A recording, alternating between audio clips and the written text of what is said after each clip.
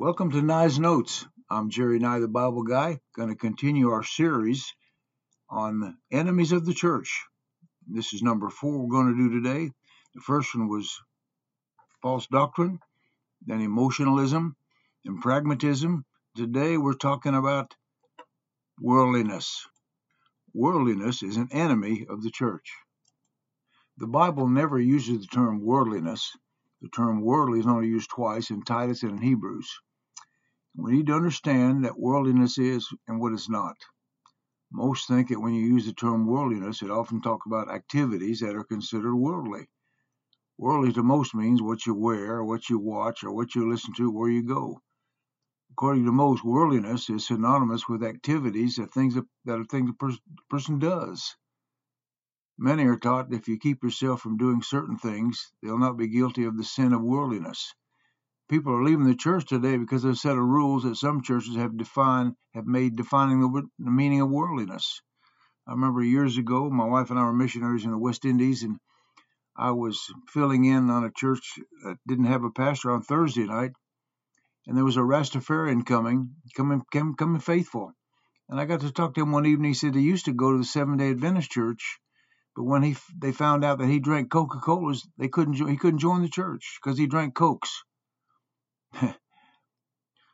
We need to conform our life to what the Bible says and not to a set of rules. To study, to heed, and obey the Word of God. In 1 John 2:15, love not the world, neither the things that are in the world. If any man love the world, the love of the Father is not in him. For all that is in the world, here it is, the lust of the flesh, the lust of the eyes, and the pride of life, is not of the Father, but is of the world. The most important text to understand worldliness, the two key words here in this verse is love and the world. Consider the context of the scripture here. John taught the readers of their standing in Christ, their relationship with Christ, and their ability to live a victorious life. We can live a victorious, in spite of Satan's attacks, we can live a victorious life. He warns them becoming attached to the world system. The first key word is love. This doesn't mean what you like or dislike. It's an act of our will, volitional meaning. You choose to exercise certain or well-being of something or someone, concern for them. Not like saying, I love Mexican food, or I love football. Is to have a sacrificial care, concern, and agape love. Boy, that's a tough love there. That's love without getting anything back. The second key word is world. From the Greek world, cosmos, it has several meanings. The earth, the universe, the human race, or even a state of affairs. What determines the exact meaning is the context. For example, here in John 3:16, for God so loved the world in that verse refers to people, not the universe. In 1 John 2:15, the world refers to a world system of things on earth. The organized system headed by Satan against God, one that leaves God out and is a rival to him. A system against God and his word. Love not that, is what the Bible is saying. It's not talking about people in the world or enjoying things in life. We must not choose to make things in the world that are against the will of God and the word of God a priority in our life. It doesn't mean to separate from those who are not saved or anything in the world. Place your love and your concern, your priorities on things of God, not on things of the world. What did the apostle mean by things of the world? Verse 16 of this text here in 1 John 5, lust of the flesh, lust of the eyes, and pride of life. Look at the lust of the flesh. Desires of the flesh. The desire for sinful, sensual pleasure, which is outside the will of God for any believer. But this is not limited to just sexual pleasure, for any craving outside the will of God. The lust of the flesh is satisfy the body at any cost. Look at what Paul told Titus 2:12, teaching us that denying ungodliness and worldly lust, we should live soberly, righteously, and godly in this present world. Now look at the next phrase, the lust of the eyes, desire of the eyes. Lust of the eyes involves covetousness and a strong desire for material possessions. To some people, that's all they're living for, just what they can get. This comes through inward desires rather than outward actions, to desire that which is opposed to the will of God. And then the pride of life, being proud of yourself or your possessions. Look, some pride is okay. It's okay to be proud of your family, your kids, their accomplishments in school, whatever, proud of your country or your church. But boasting about your worth or your accomplishments, that's a different kind of pride. That's the wrong kind of pride. Proverb 26:12 says, Seest thou a man wise in his own conceit? There is more hope of a fool than of him. Conceit and pride of life are covetous. It all goes together. The person full of conceit thinks he's something when God thinks he's nothing. The summary of verse 16, anything that falls outside the will of God or takes your focus off spiritual things. The Christian's concern and priorities must not lie with the world system or temporary things of the world for two reasons. Love for the world is contrary to and opposite of the love of God. 1 John 2:15, love not the world, neither the things that are in the world. If any man love the world, the love of the Father is not in him. Here's another verse, Matthew 6:19. Lay not up for yourselves treasures upon earth, where moth and rust doth corrupt, and where thieves break through and steal. Verse 20. But lay up for ourselves treasures in heaven, where neither moth nor rust doth corrupt, and where thieves do not break through nor steal. In Matthew 6:24, no man can serve two masters, for either he will hate the one and love the other, or else he will hold to the one and despise the other. He cannot serve God and mammon. Another verse, James 4:4. Ye adulterers and adulteresses, know ye not that the friendship of the world is enmity with God? Whosoever therefore will be a friend of the world is the enemy of God. Why is it so important to lay up spiritual treasures in heaven and not physical treasures of this life on earth here? Matthew 6:21, for where your treasure is, there will your heart be also. You can't serve two masters. You can't love the world at the same time love God. You'll love the one and hate the other, the Bible says. Now, second reason, love not the world, because the world is only temporary. 1 John 2:17, and the world passeth away, and the lust thereof, but he that doeth the will of God abideth forever. Peter said, look for a new heaven and a new earth. 2 Peter 3, verse 13, let me read the verse. Nevertheless, we, according to his promise, look for new heavens and a new earth, wherein dwells righteousness. Why love and invest in something that is not going to last?